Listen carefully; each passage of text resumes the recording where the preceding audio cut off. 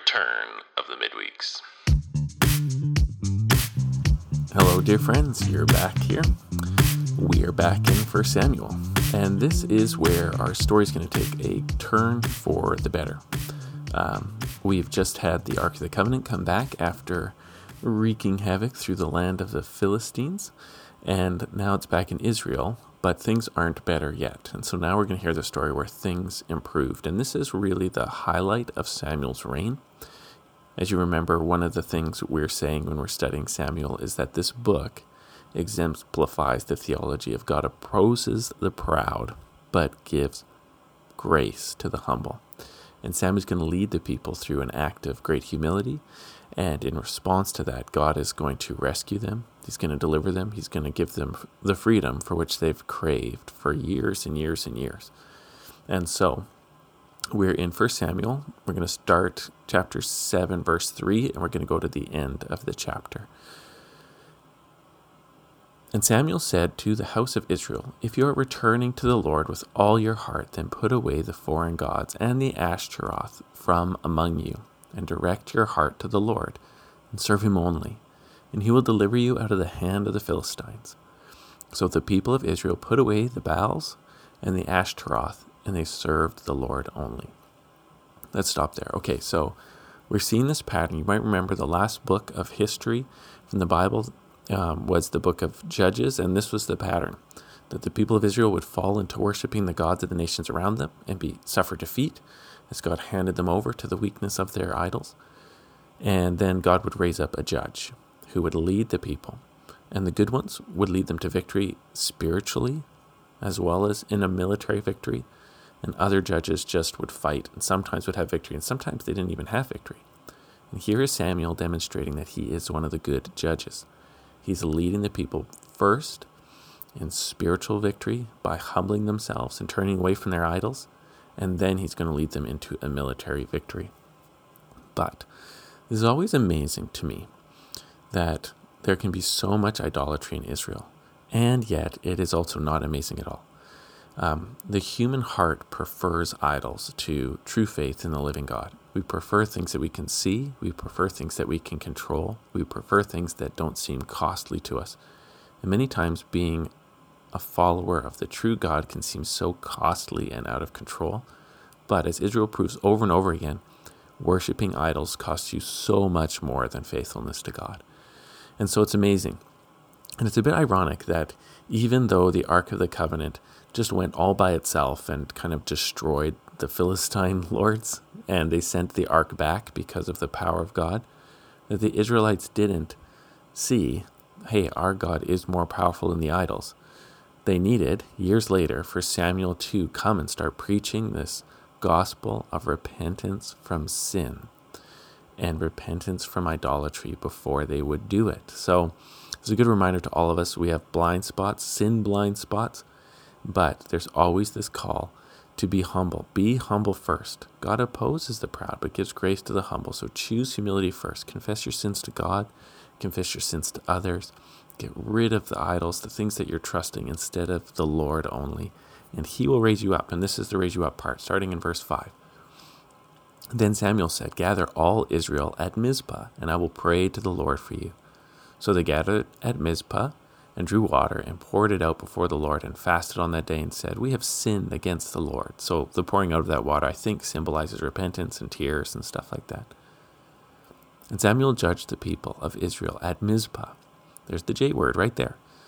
Now when the Philistines heard that the people of Israel had gathered at Mizpah, the lords of the Philistines went up against Israel. See, Israel's not even starting the fight here. They've come together to repent. They've come together to pray and repent and call it to the Lord and say sorry to God.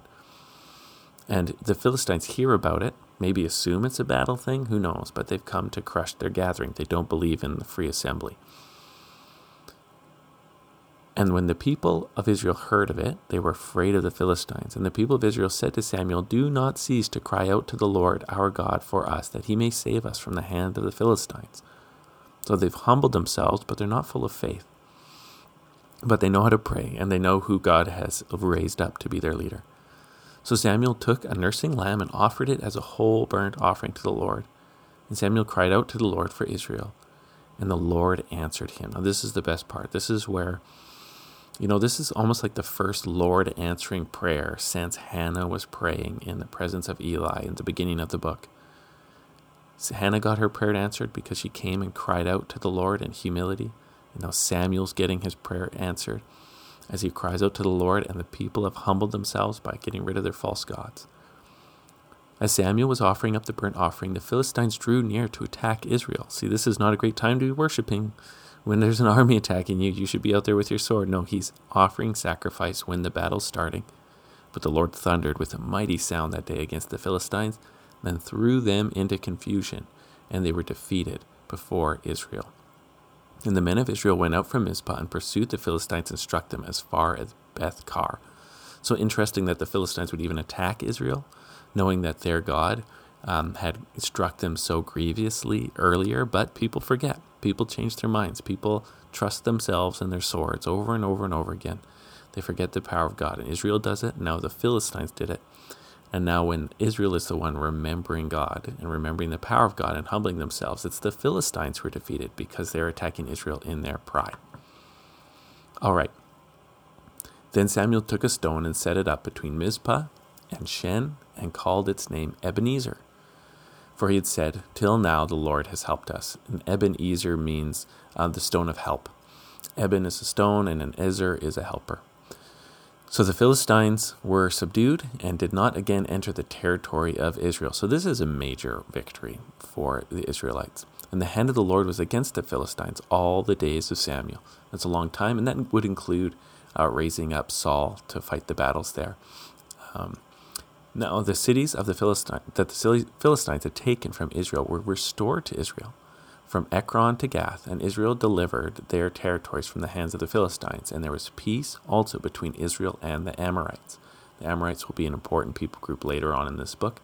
But what it's saying here is that the victory is so complete that it's not like they just defeated the Philistine armies, but they went and reoccupied territory that the Philistines had annexed into their nation state's influence because of their military prowess, but it was essentially because Israel was not faithful to God. And remember, this is promised land stuff. This is land that God had given to Israel, so to lose the land was a sign of real divine punishment, and to regain it is a sign of real blessings from the Lord coming back to Israel. And how did it start? It started all with repentance of idolatry and coming to the Lord with prayers instead of demands, and coming to the Lord begging for deliverance instead of trusting in their own strength. And so there's the summary of the battle. This is Samuel's high point as far as being a leader and a judge. And then starting in verse 15, there's going to be a summary. It's going to move from ending the story of kind of like a zoomed in on an event that probably took a few days. And now it's going to pull out and give us a summary of many years of history here.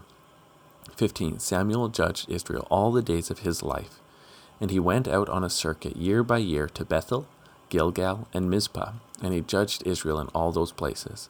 And then he would return to Ramah, for his home was there. And there also he judged Israel, and he built there an altar to the Lord. So the building of the altar to the Lord would remind you of Abraham and Isaac and Jacob, and how they would build altars to the Lord for worship, and that's a good thing. And it just describes how Samuel would do his life. He would travel in a circuit, going from one place to the next, helping with issues, providing leadership, being a prophet to the people of Israel, and he would be on this circuit. And that is how these days of kind of peace and prosperity after the Philistines were beat back, that's how God provided for Israel, was through Samuel being the leader that would travel around providing leadership to the tribes.